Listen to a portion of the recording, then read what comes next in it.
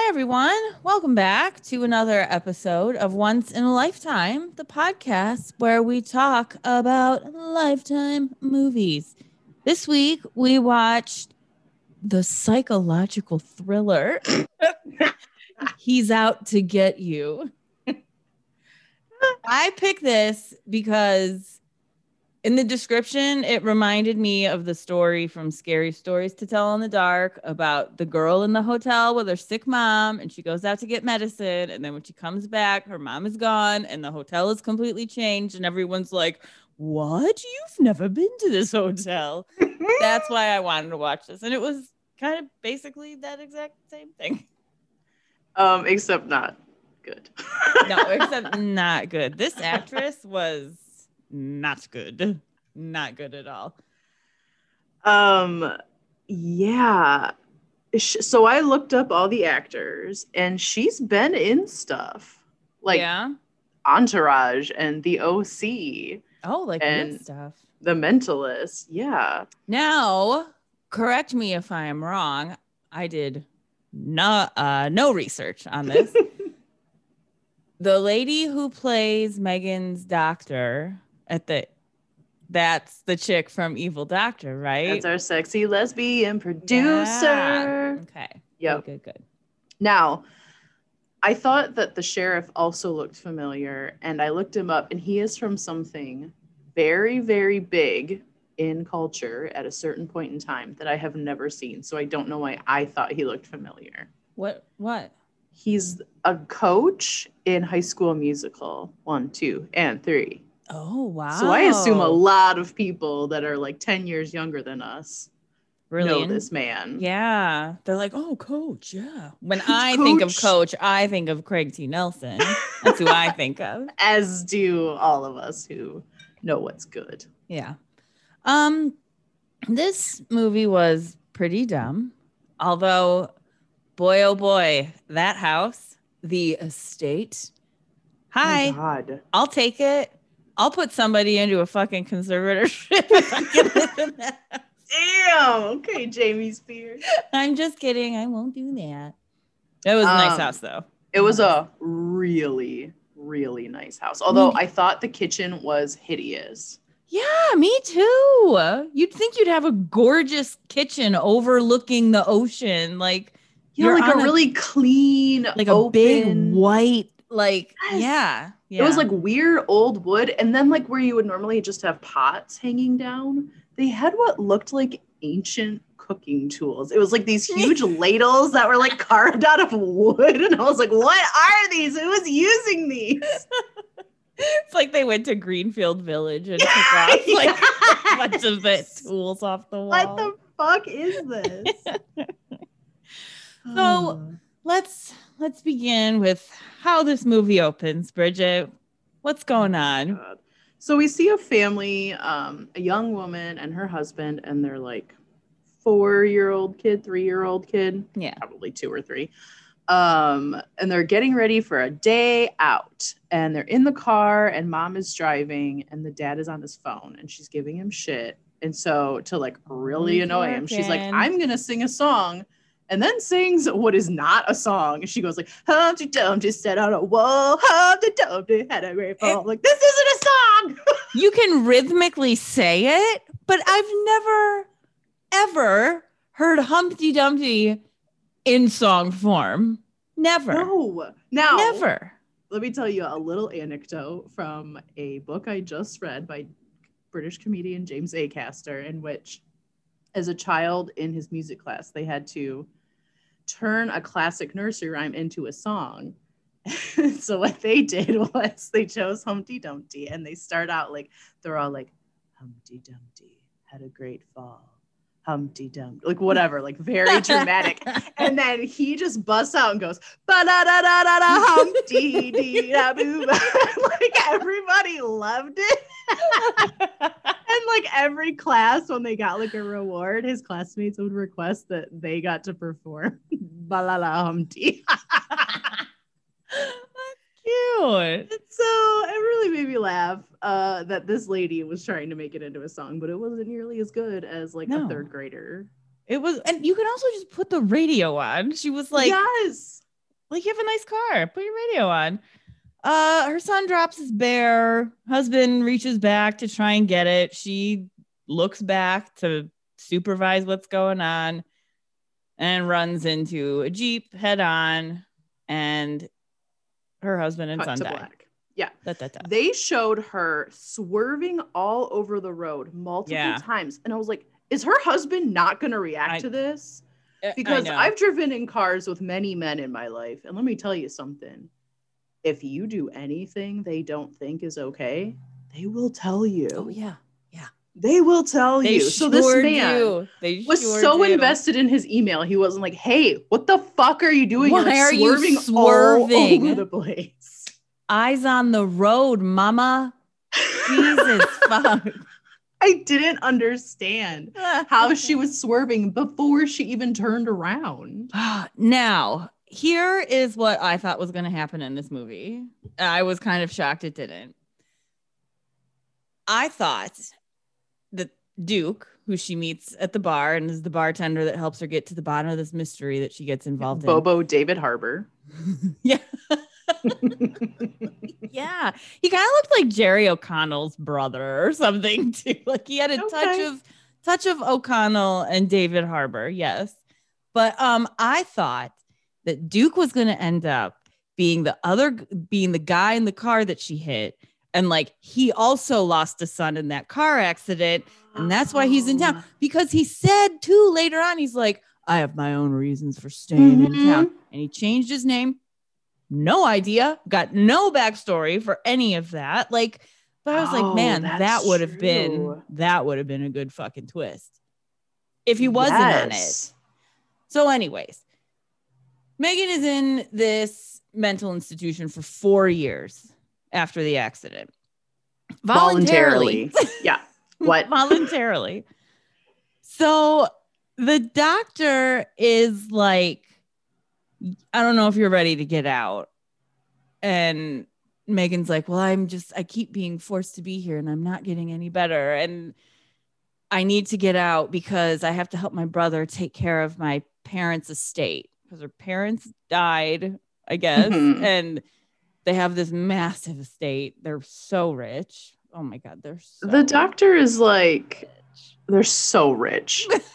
It's horrifying how much money they must have had. The doctor says, when's the last time you even talked to your brother? Which is a crazy thing for like a psychiatrist to say to a patient. And she says, that's not relevant. You know, he's reclusive. What? Yeah. And that fact is brought up like twice, but then never really touched on ever. No. It's very weird. So then she's making it sound like she's been held there for 4 years because the doctors won't get out. And then the doctor's like, well, you're here voluntarily, so you can just up and leave whenever you want to. No one's been asking you to stay. But then Megan's like, well, you're making a ton of money off of me being here, aren't you? You wouldn't want me to leave. Like, she is very paranoid about everybody's intention. Yes. And then she's just out. She's got makeup on. She's got a cute outfit on. She's looking at the ocean. She calls. There's her like brother. A fucking nice ass car that pulls up to like her car. Yes. She has no anxiety about driving at all after she killed her family in a car accident. Yeah. Wouldn't you be a little nervous about getting behind the wheel? Hell yeah. I mean, I'm nervous behind the wheel every day when I drive. It's my least favorite thing to do ever. I hate driving. Yeah. So I thought she was going to have a lot of issues driving. Nope, she's fine. She's totally fine. So she rolls up. Oh, she rolls up to their massive mansion. I mean, this is like a $15-20 million home. It's like overlooking. It's up on this high cliff overlooking the ocean. It goes on forever. They somehow have like a little private beach section where there's a bench overlooking everything. It's amazing. It was huge. Oh, I did want to say there was an alternate title to this movie called Gary.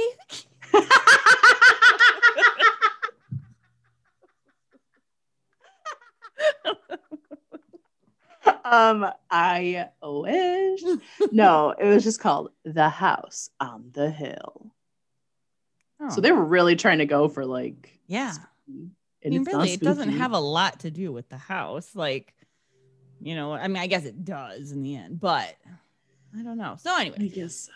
She rolls up to the house. She's calling Gary constantly on the phone. Send the brother a text for a second. Like, Jesus Christ, I don't need to call him every 5 minutes. But she's calling her brother Gary. Gary, where are you? You're supposed to be here, Gary. Gary, why aren't you answering the phone? Gary, I'm here. Gary, I'm unpacking. Gary, I just woke up from a nap. Gary, where are you? It's so crazy. It's so crazy. It is so crazy. Oh, something I wanted to mention that's never brought up, and it's one of the most disturbing things I've ever seen in a movie in my life, is when she gets to the house and is roaming around, reminiscing in her head. I know exactly what you're going to say. She walks into a room, and in a rocking chair is a life-size Beethoven. Frog? Do I want to say doll? Figure with a frog face? I thought it was a frog. Yeah, dressed as Beethoven. But it's huge. It looks like a person. It's so terrifying. And in her memory, you hear her dad say, it's a family heirloom. It's been in the family forever. And you never see it again. Like you see it for 2 seconds. Your brain is like, what in the absolute fuck am I seeing right now? And then it's never brought up again. And the whole movie, you're like, what is it? Is someone gonna be? Because I thought whoever the bad guy was would be in that chair with the wig on at some point, like a Psycho moment. My God. And that would have been terrifying. I mean, they need to make a movie entirely about that fucking thing. I was so confused about where it came from and why, and who was like, this is going to look great. You know, this is completely off subject, but speaking of terrifying things in movies, did you watch Possum? I don't think so. Okay. It is really fucked up. Okay. It's really fucked up. This guy makes this like puppet, but it kind of comes to life, but it's like a giant spider puppet. It is so terrifying. It's so terrifying. And sometimes I think of it randomly, and this movie made me randomly think of it because of the scary Beethoven frog doll. Oh my God. I just looked it up, and it is one of the most horrifying things I've ever seen. Yeah. Wait, can you share your screen? Because I actually kind of forget what it... I remember the legs, and he has to fold it up and put it in his bag, and like, oh God, it's so scary. I can't because you're in charge. Okay. Oh, sorry. You can look it up later. Okay, I will do that. So everyone look it up and be prepared to be horrified. And look up the fucking Beethoven doll from this movie. I'm gonna put that on Instagram because it's important that everyone is prepared for what this is. Actually, can you make a sticker of that somehow, do you think? I will figure out how. That would be amazing. So Gary's nowhere to be find.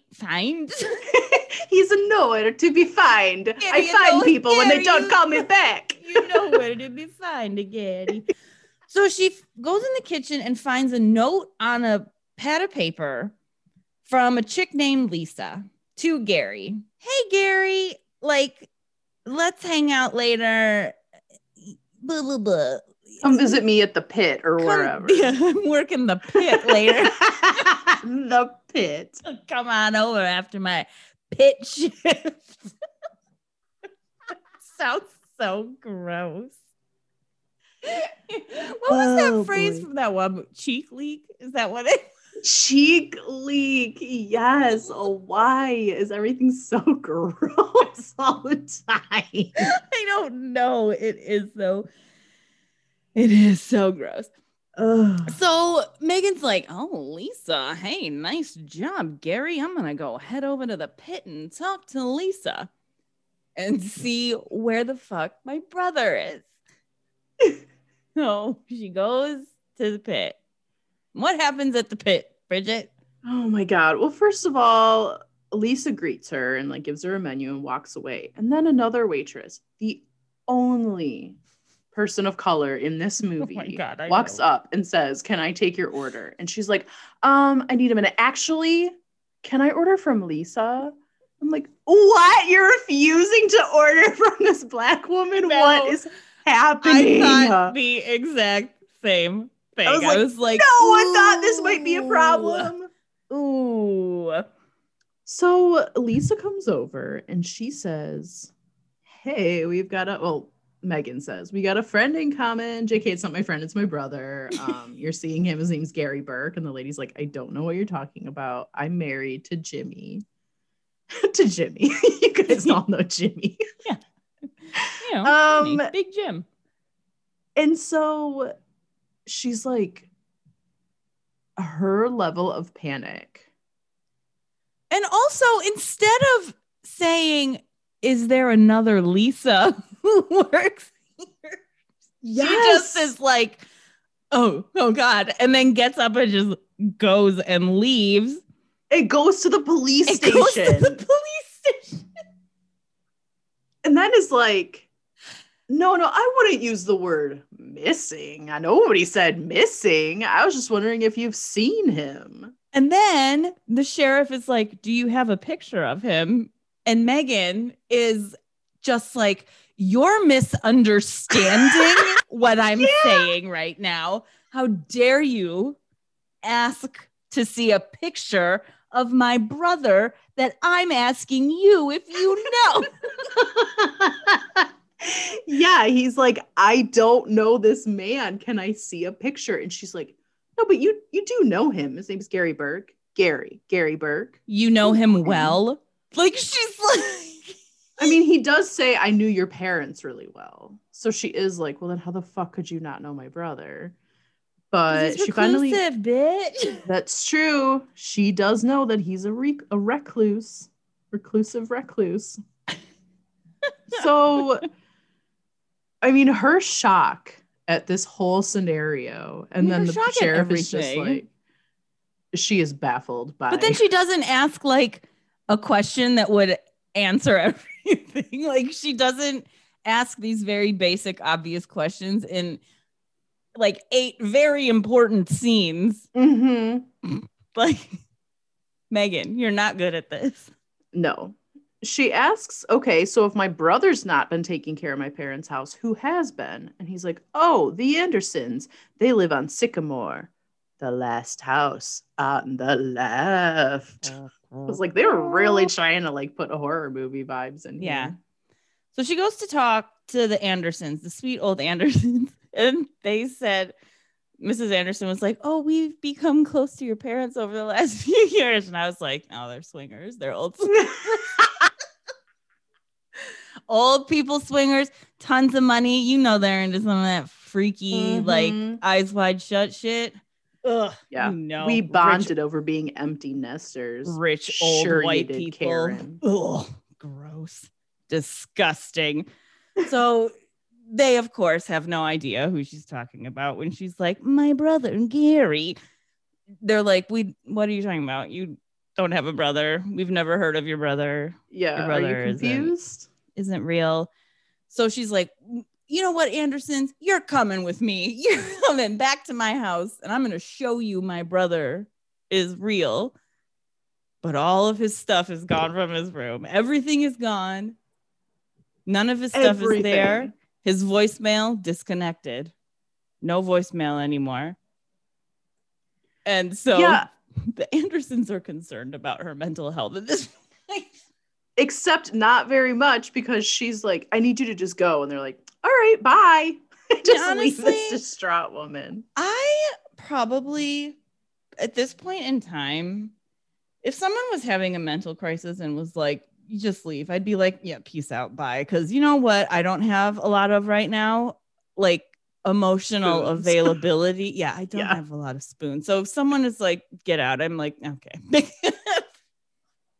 You text me if you need anything. Yeah, just let me know you're okay. Thanks. Bye. So she's taking her meds, of course, because it's a Lifetime movie and you can't have a woman not taking medication. In this one, she takes, right before she takes a pill, she holds it up and says, "Here's to sanity." What? I hated that. They need to stop much. And then later on, when Duke finds her pills and he looks at them all fucking like judgy and shit, man, she was responsible for the car accident that killed her husband and son. She needs to be as drugged up as humanly possible for the rest of her life. I would need to be on like the highest dose of lithium and whatever else would just completely fucking numb me to my core. I cannot imagine. And to give this character such a horrid backstory, but she doesn't seem affected by it. No. Really? No. Later, not to jump ahead too much, but when she tells Duke about this, she just kind of like fondly smiles at the memory of her dead family. She doesn't talk about, like, she doesn't express emotion. Like, she doesn't cry about it. I still cry when I talk about my friend's son who died like 15 years ago. Like, it is unfathomable that she would just be like, well, no, I was responsible for the accident. I take responsibility for it. It's been tough. It's been a tough road. Like, what the fuck, bitch? And like, if part of her deal is that she no longer cries, maybe because her medication is numbing her to everything, fine, but she cries later when she's being interrogated by the police, because that she does care about. Yeah, that's true. She gets a phone call, the sounds of a car accident are playing in the background. Dun, dun, dun. That's mean. Somebody's fucking with her. Someone's fucking with her, and she does not like it. This is when she goes to the bar at 10 a.m. At 10 a.m.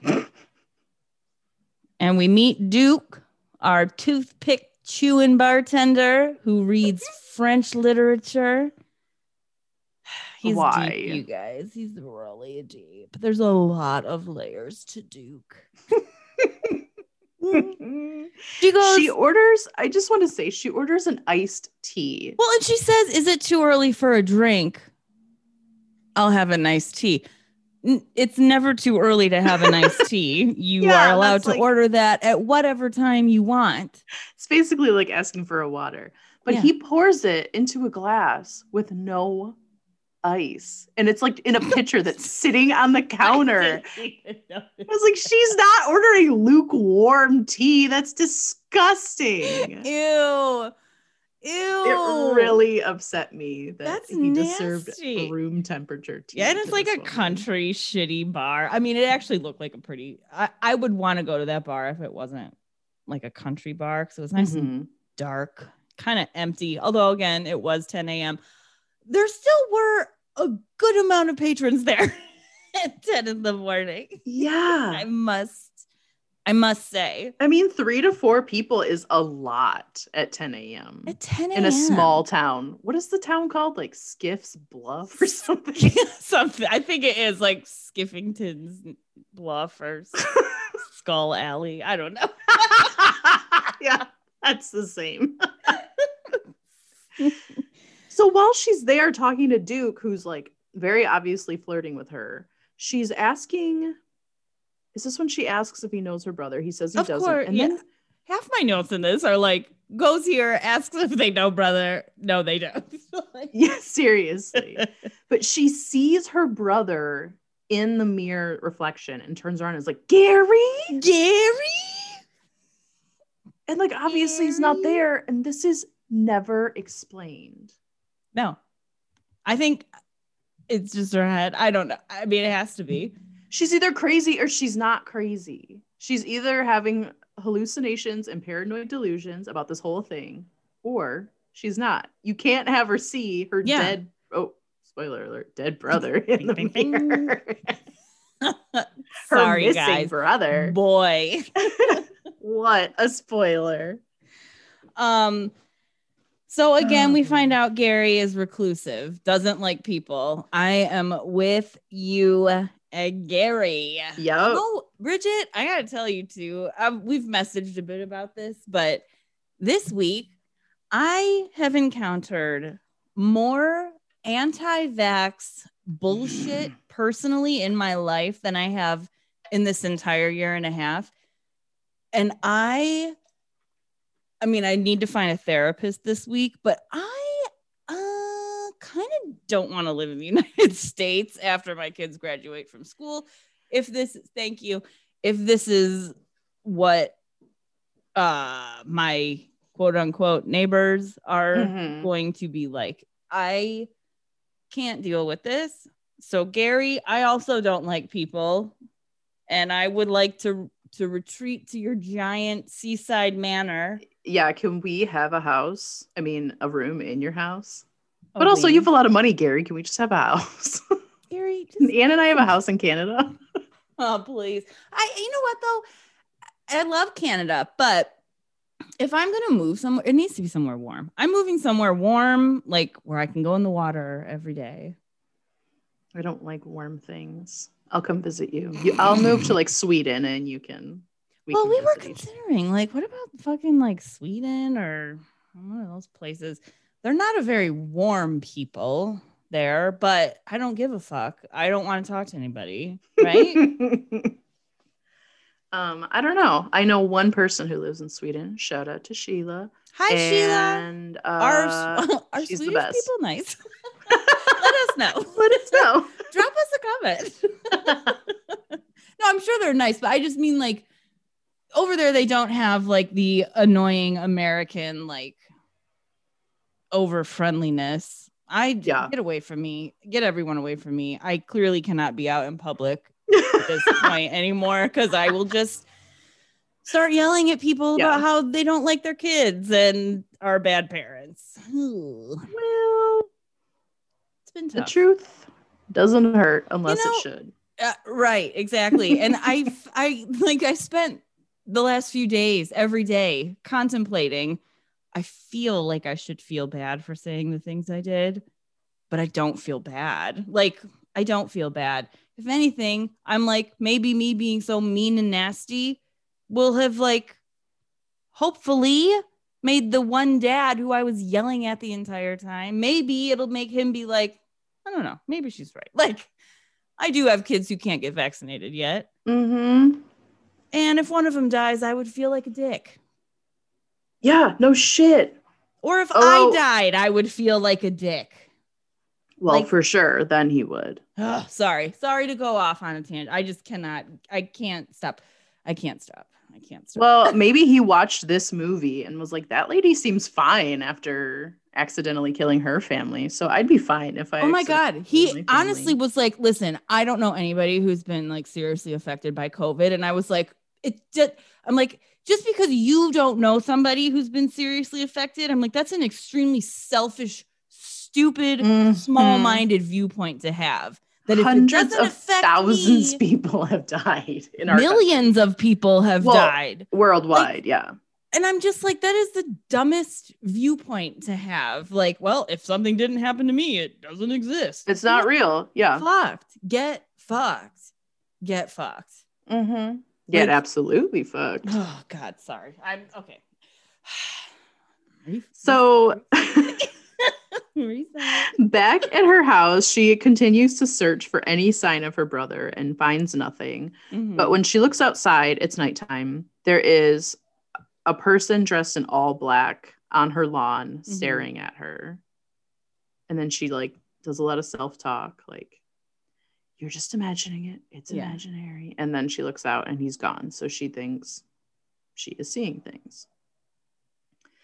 She goes to her parents' lawyer's office And the lawyer's like, I knew your parents really well. Congrats on being the sole beneficiary. Yes, bitch, you are rolling in the dough. Your parents were loaded. She says, and I quote, your parents had substantial monies.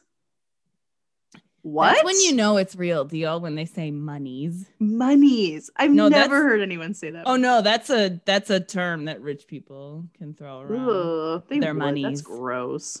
Their various monies and accounts. Not once does Megan during this entire time bring up her brother. Zero questions. And then when Duke, later on, when she's recapping this meeting, when Duke says, well, why didn't you bring up your brother? She says, well, she had ample time to bring it up. And she didn't. What? She did. It's just so strange. Like, if you are saying what you're saying, which is that these people are purposely avoiding talking about your brother, or they're lying about him not existing, put them on the spot. Like, catch them in a lie. So then this lawyer, all right, guys. Buckle up. It's all a big conspiracy with a bunch of people in town to get Megan committed. Mm-hmm. They killed the brother to get all the money. So you're telling me the estate lawyer, then she changed the will, because certainly the parents wouldn't have left him out then, right? So if she changed this will, bitch, you're going to jail. You can't do that. What a breach of ethics. And I guess I just don't understand why they wouldn't. If she's going to change the fucking will anyways, why wouldn't she have done it while the daughter was still institutionalized and been like, because our daughter is institutionalized, we will be giving over full control of our estate to this person and this person. Do you know what I mean? Like, yeah, no, it makes no sense that they wouldn't have done that. But there's no way that this ever makes sense and is like buyable by anyone, because if the lawyer changed the will, it would have to be to like give possession of the estate to the city. It doesn't mean that the sheriff and this lawyer and the neighbors can split the money. Are they all going to move into the house? I don't know. None of it makes sense. I don't know. None of it makes sense. And then we find out from Duke right now, this is when he says he has his own reasons for staying in town. Mm-hmm. He's very kind of he's had a lot of experience with attorneys. Yep. He also is this ever touched on ever again? Is this ever brought up? Do we know anything about Duke's elusive past? We know he's never been able to secure a loan, and definitely lawyers are the ones giving out loans. So. Like, it makes no sense. I need a loan. Yeah. It's so weird. So they're at their bar, or at his bar, having a convo. She leaves and there's a rattlesnake in her car, and she immediately is like, someone is trying to kill me. If I found a snake in my car, I would be like, fuck, a snake got in my car. Not, oh my God, put a snake in my car. Kill me.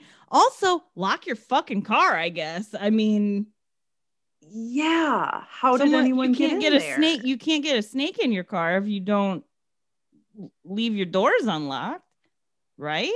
Not to victim, I would think so. So she goes to get Duke, and he comes out, and the snake is gone. Just want to call him Big Duke the whole time. The snake was on the passenger seat. When she's yelling about it to Duke, she says it's on the passenger seat. And then when she gets to the sheriff and he's being super hostile, she's like, so what? You don't even care that somebody tried to kill me with a snake on my driver's seat? On my driver's seat? But nobody calls her on that. No, I know. And then when Duke comes to look, She was like, it was right there on the passenger seat. And he looks and he's like, well, I don't see anything. It's a fucking snake. Wouldn't it could go under stuff? It's probably under the fucking seat. Again, it is never brought up on how this snake is retrieved, removed. Like, how does she get her car back? The sheriff also suggests that he gets phone calls from people all the time saying snakes got into their houses because the snakes see the air condition unit dripping. And a snake says to itself, if there's a hole coming out, I can go in. There's a hole. I got to get in. Yeah, like snakes are somehow maliciously breaking into people's homes. There was a snake, not like around super close around me, but around the Metro Detroit area recently. Somebody lost like a 6-foot snake. No. How do you do that? Danny asked me, and I did say, I was like, well, remember our neighbor when we lived in our older house? Like, he had a big snake. I would say maybe 5 feet, big snake. And when it was really hot, he would bring her outside to lay in the sun. But she didn't move around. She just like chilled out in the grass. But that's like literally the only way I could think of somebody's snake getting out is like, yeah, you're taking it outside and then you're not paying attention and your snake fucking gets away. I hate snakes, but I do think it's really cute that guy took his snake outside to sunbathe. Yeah, he was really nice. And I walked over with the kids and I was like, hey, we live across the street and I see you have a giant snake out in the yard. Can we talk to you and your snake? And he let us. So nice. It was cool. Snakes are kind of neat. One time I got super high. We had friends who had a bunch of fucking reptiles. Like one time I went over to their house and I went in their bathroom and I was peeing and I just kind of like peered over into the bathtub, which was in front of me. And there was like a giant skink just like chilling in their bathtub. And I was like, what the fuck? But one time I went over there and I got super high. And it was feeding night for their 2 boas. And so they fed each of them a live rat. And the female boa instantly went for the rat and like the rat fought back and it was this very intense battle of like, oh my God, the rat's alive fighting and the snake is alive and stupid. And I hate this. so it was a little intense, but I was more interested in the boy because he for an hour just sat and watched this rat in his little tank, like watched him in his cage. Whoa. And I just, because I was high out of my mind. So I too sat for hours just watching him watch this fucking rat. And I was like, oh, hell yes. And then the perfect moment came and he just got him. It was amazing. It was awesome. That honestly almost made me cry. Have I ever told you about my incredible idea for zoos where I feel like they need to have an adults only circle of life night? Mm-mm. You can pay big money for these tickets. But hey, you want to see us throw a fucking live goat into the lion enclosure? Let's do it. I can't watch a lot of nature stuff. I don't like to confront the realities of our world. Watching animals eat each other bums me out. I grew up watching like nature documentaries with my dad. Every Sunday night we would watch a nature documentary. So I feel like I'm just very, very like okay with animals being killed by other animals. It's just how it goes, you know? Yeah, I should be, but I can't. I mean, it is sad. It is sad. There was that one fucking thing, that David Attenborough thing where it just showed all those fucking walruses like climbing on this mountain, kind of, not a mountain, but a big craggly cliff. And then they would just fall off and die. And it was just a bunch of them. And I was just like, this is the worst thing I've ever seen in my life. But it's because they didn't have enough room because water temperatures are rising. So there's not enough room on the rocks as there normally are. So they're like fighting to get like a fucking spot because there's no more. I hate everything. Sorry to bring the room down. I don't even remember how we got on this. I'm getting either right now. So Duke drags her out of the sheriff's office because the sheriff is being super hostile, and they go take a walk on her property. Like, that's where the bench is that they sit on. And so she finds out that his dad was in the Coast Guard and he's never been married. And we find out she hasn't been to the house since high school. Bitch, I would be at that house every fucking weekend. Sorry. Yeah, what? Like, where was she going? She just left? I don't know. Sorry. I didn't mean to interrupt you, but no, really that's okay. He asks her if she's ever been married, and she says, "You don't want to know," which is not how you preface, "I had a horrible, tragic thing happen in my life." Right. Like, maybe it's really hard for me to talk about. Sorry. So she tells him about her family and how she accidentally killed them. And he's like, "It's not your fault." And she's like, "Oh, it is. Oh, and I'm fine with it." Yeah. Like, I take the blame, and I know how to process my guilt, apparently, which is to just not have any. All right. So somehow there's a lot of weird cuts in this movie. And the sharpest ones happen in the next two. So they cut to them on the sofa where she has fallen asleep. Like, they've gone in the house. It's nighttime. And he gets up to use the bathroom. Well, not to use the bathroom, to splash water on his face like we always do. Right. I always do that. And then he sees her medication and he looks at them like, "Oh boy, this is a big deal." And it's probably like Xanax. You know what I mean? Yeah. It's probably a norm. I mean, any medication that helps you with your mental health is normal. If that is the only medication you need to take after the shit you've been through, bitch. She has one pill. I don't understand. Then he walks out and looks at her sleeping, not seeing anything because she's sleeping. And he's like, like this huge sigh. And then sharp cut to they're in the car and she's awake. And she's like, "Where are you taking me?" And he said, "Well, I can't tell you." Where are they going? It's so exciting. Happening? What's going on? They're going to the high school. They're breaking into the high school. He lockpicks, says, "I wasn't always a bartender." I forgot. "I wasn't always a French literature reader. I also dabbled in some light petty crime." So they break into the high school. We still have no idea why.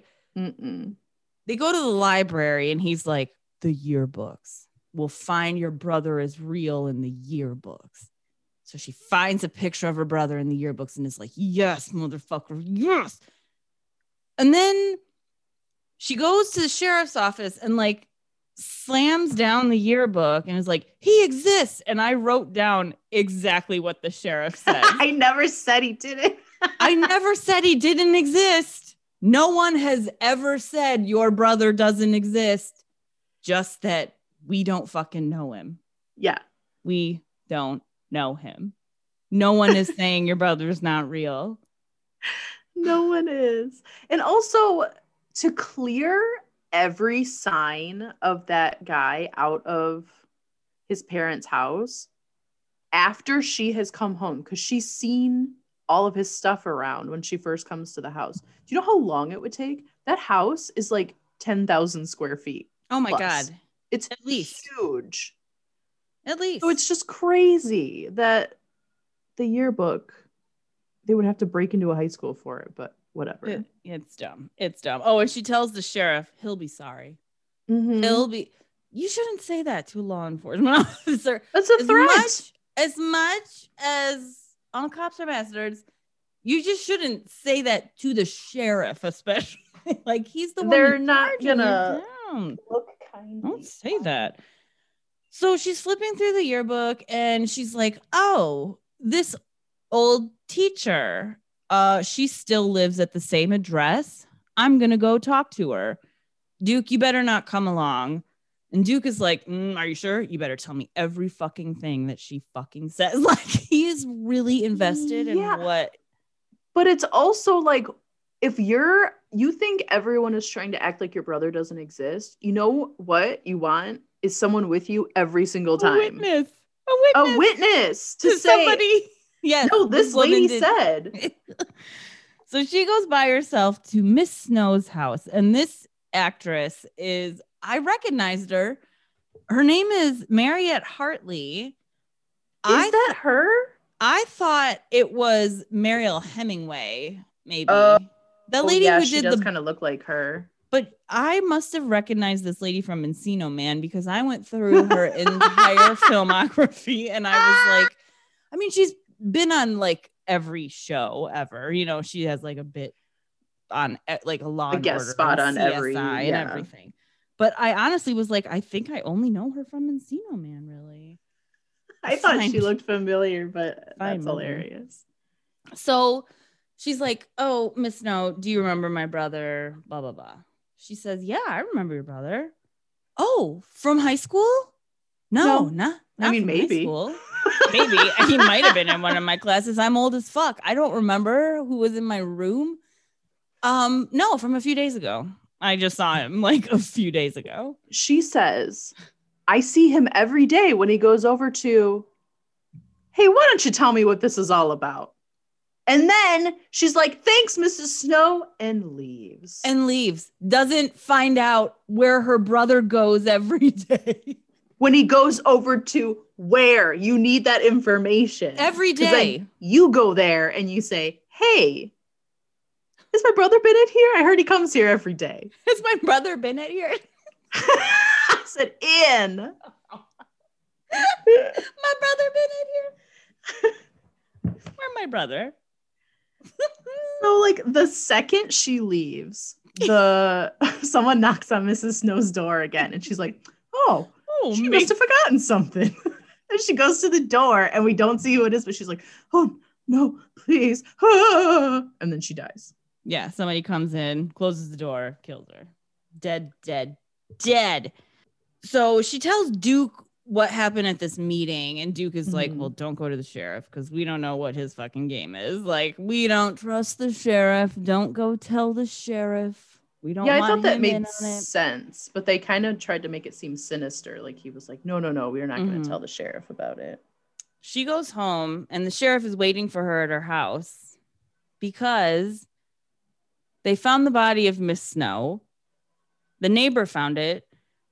She saw that there was a young woman who ran out of Miss Snow's house. And since she doesn't have much visitors, she took note and she wrote down the license plate of the car the girl drove away in. Mm-hmm.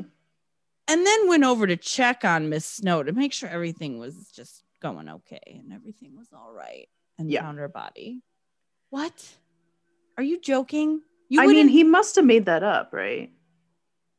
Oh, yeah. I think he just made that whole thing up. Oh, yeah, he did.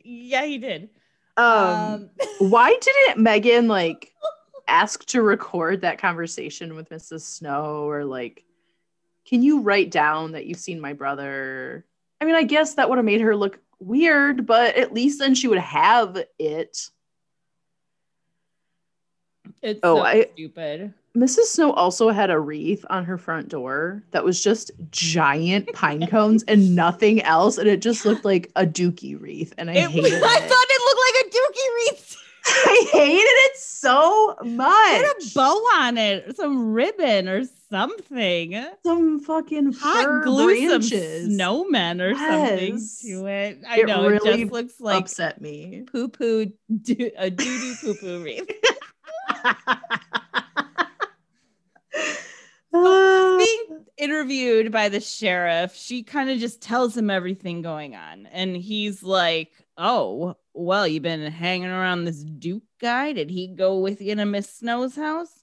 I bet you don't even know his real name, do you? It's John Kavanaugh.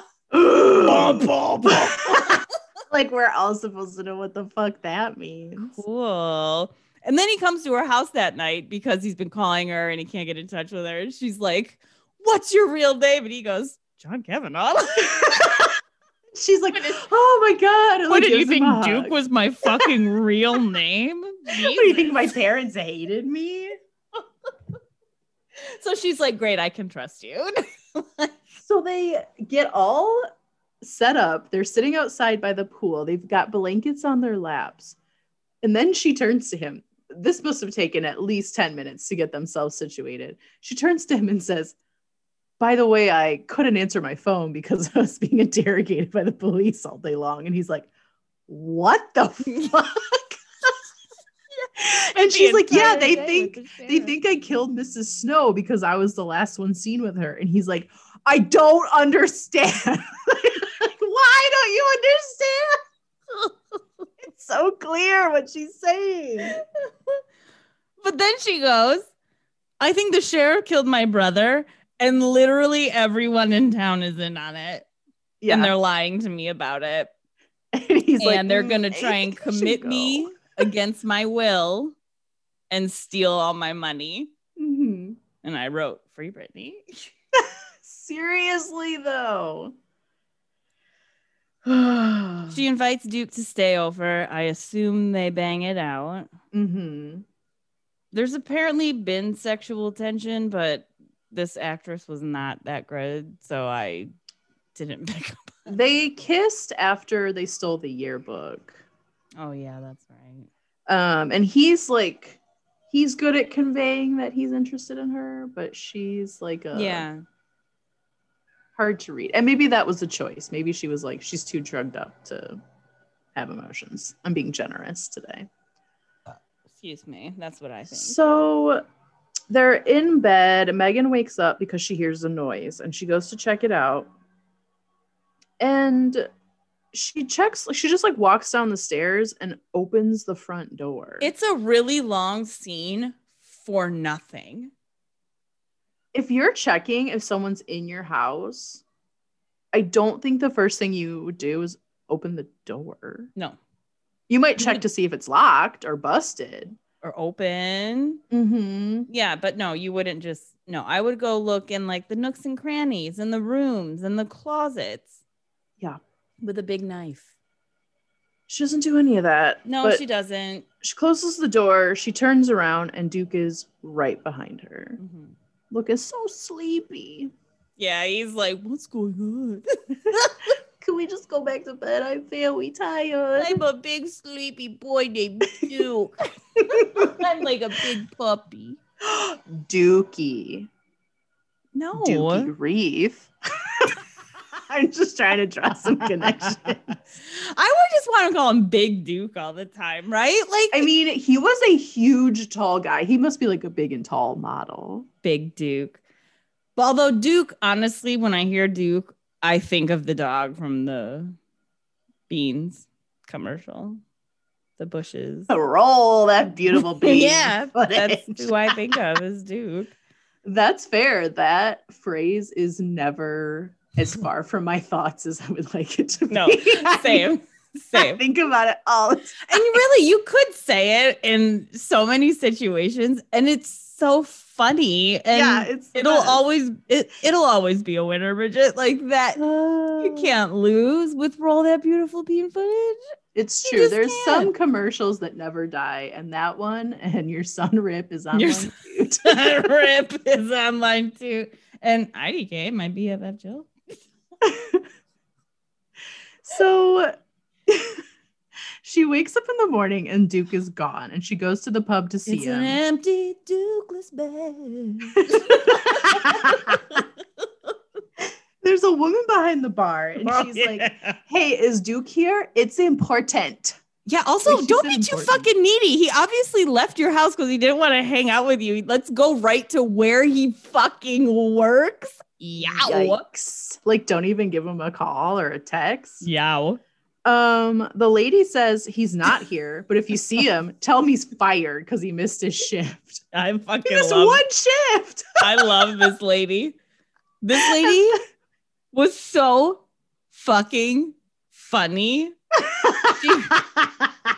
She said there were like 5 times where she was just like, "Oh, I thought you said you were friends with him, but you don't know this thing about him.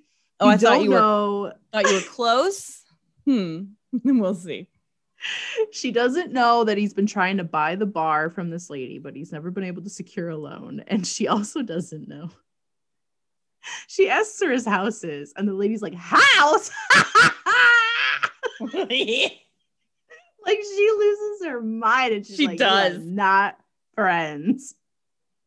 And we find out it's because he lives in like a pop-up RV on the beach.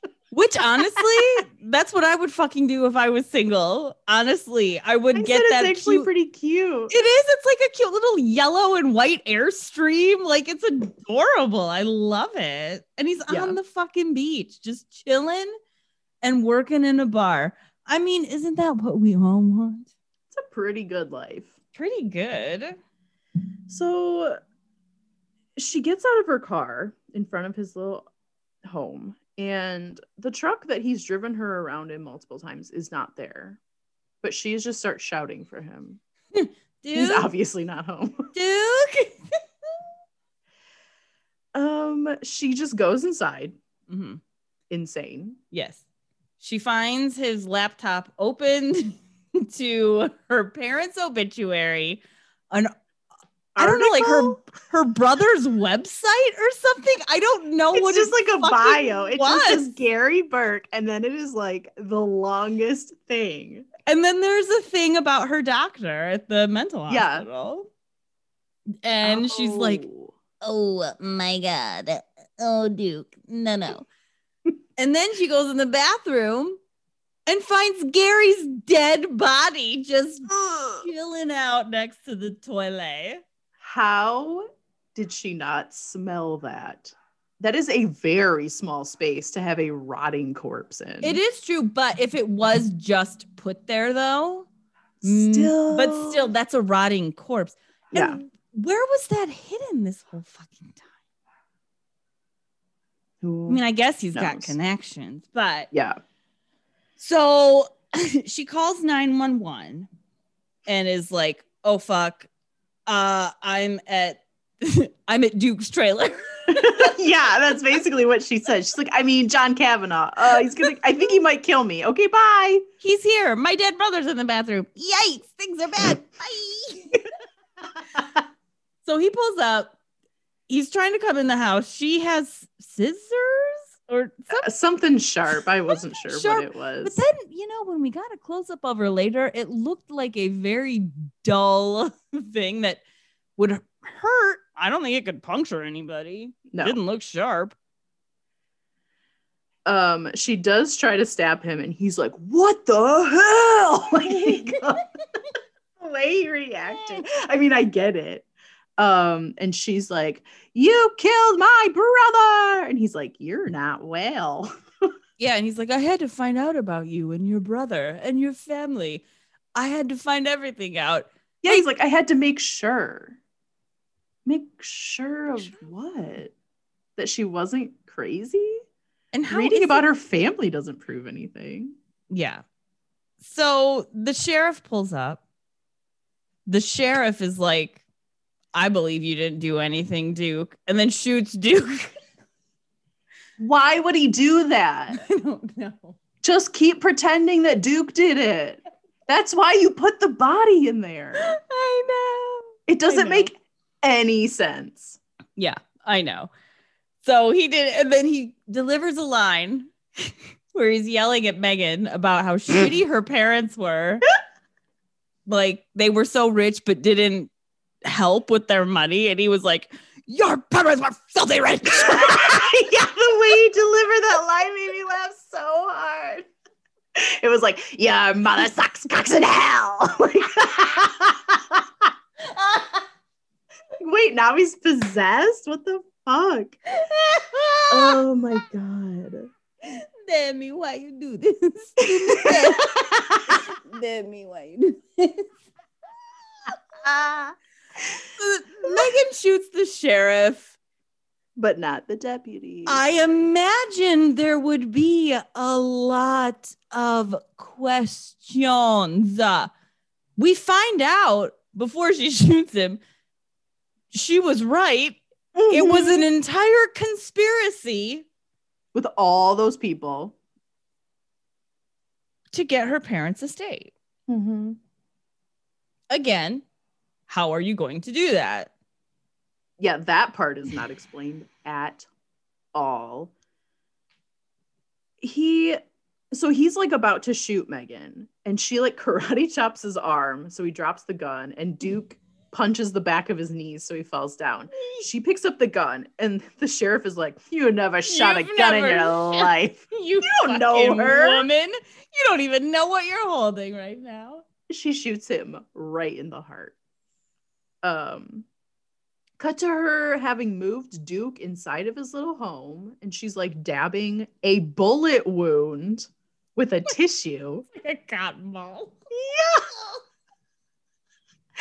And she's like, "So, do you need an investor? Because I have a lot of money, and you need a better place to heal up. You're gonna give him a bunch of money and have him move into your house? You known this guy for a week. And you don't know why he goes by Duke instead of John. And you don't know why he has so much experience with attorneys. And you don't know his personal reasons for sticking around town. There's a lot you don't know about this guy. She's all in. And like, why did the sheriff hate him to where he's pinning a fucking murder on this guy? You know what I mean? Like, well, the sheriff said it was his fault that she was so resilient because she had emotional support. We thought you all would just crumble immediately, but instead, this guy. Ridiculous. So yeah, they end up like in just great happiness together. They haven't called an ambulance. They haven't called more police to be like, "Hey, the sheriff tried to kill us." There's nothing. They didn't do anything. I mean, at this point, you have a dead sheriff, and then these two people are going to say, like, how is this going to work out for you? Yeah, they're going to say, like, "Oh, we called, but..." Oh my God, it is like so windy and rainy outside right now. Anne just looked to her right or left, to my right, and looked so surprised. I thought like there was a man was in her room that she's not married to. She was shocked. I would be more mad about that than shocked. Like, get out. Be like, "Beast, get out. I told you never to come here." Yeah, so I just feel like there'd be a lot of questions. Mm-hmm. It's hard to have two people there with a dead sheriff and then being like, "Well, he was trying to steal my parents' estate, so we had to kill him." And he has a bunch of co-conspirators who could just say, "No, they just killed the sheriff." And the fact that we waited several hours to call anyone is not going to help your case. God damn. It is crazy outside. Oh, I'm jealous. We're going to have above 100 for several days again this week. Ugh. I hate it. I'm so sorry. See, this climate change is fucking real. When you moved there, they were like, "You'll need your AC like 2 days a year."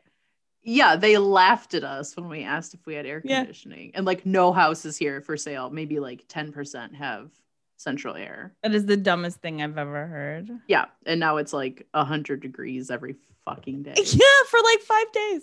Cool. Well, anyways, that was the movie. It was really fucking stupid. Excuse me.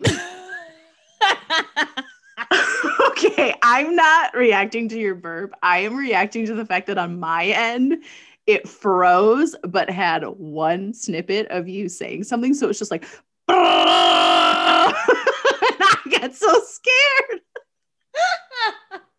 When I was driving in my car the other day, there was a Jackson Browne song on the radio, but something was happening at the radio station where it was like, it kept glitching and it was like, and I didn't turn it off the entire time because I was You're like, "Oh, this remix is good."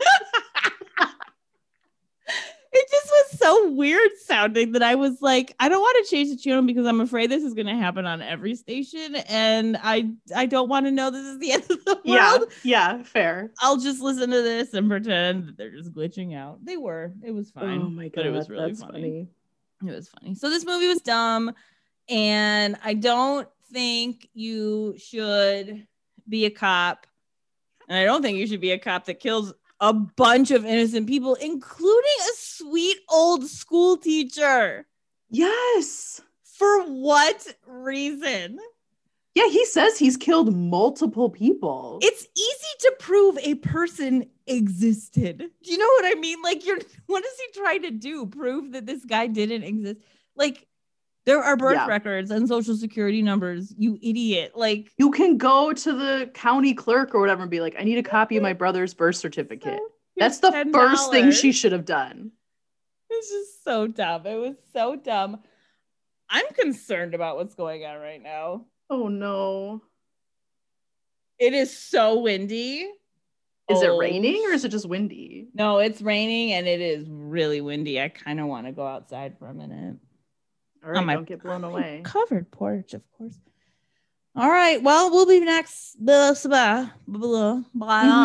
be back next week with another episode. We will. Thanks for listening, everybody. All right, take it easy. Don't be a fucking psycho. Bye.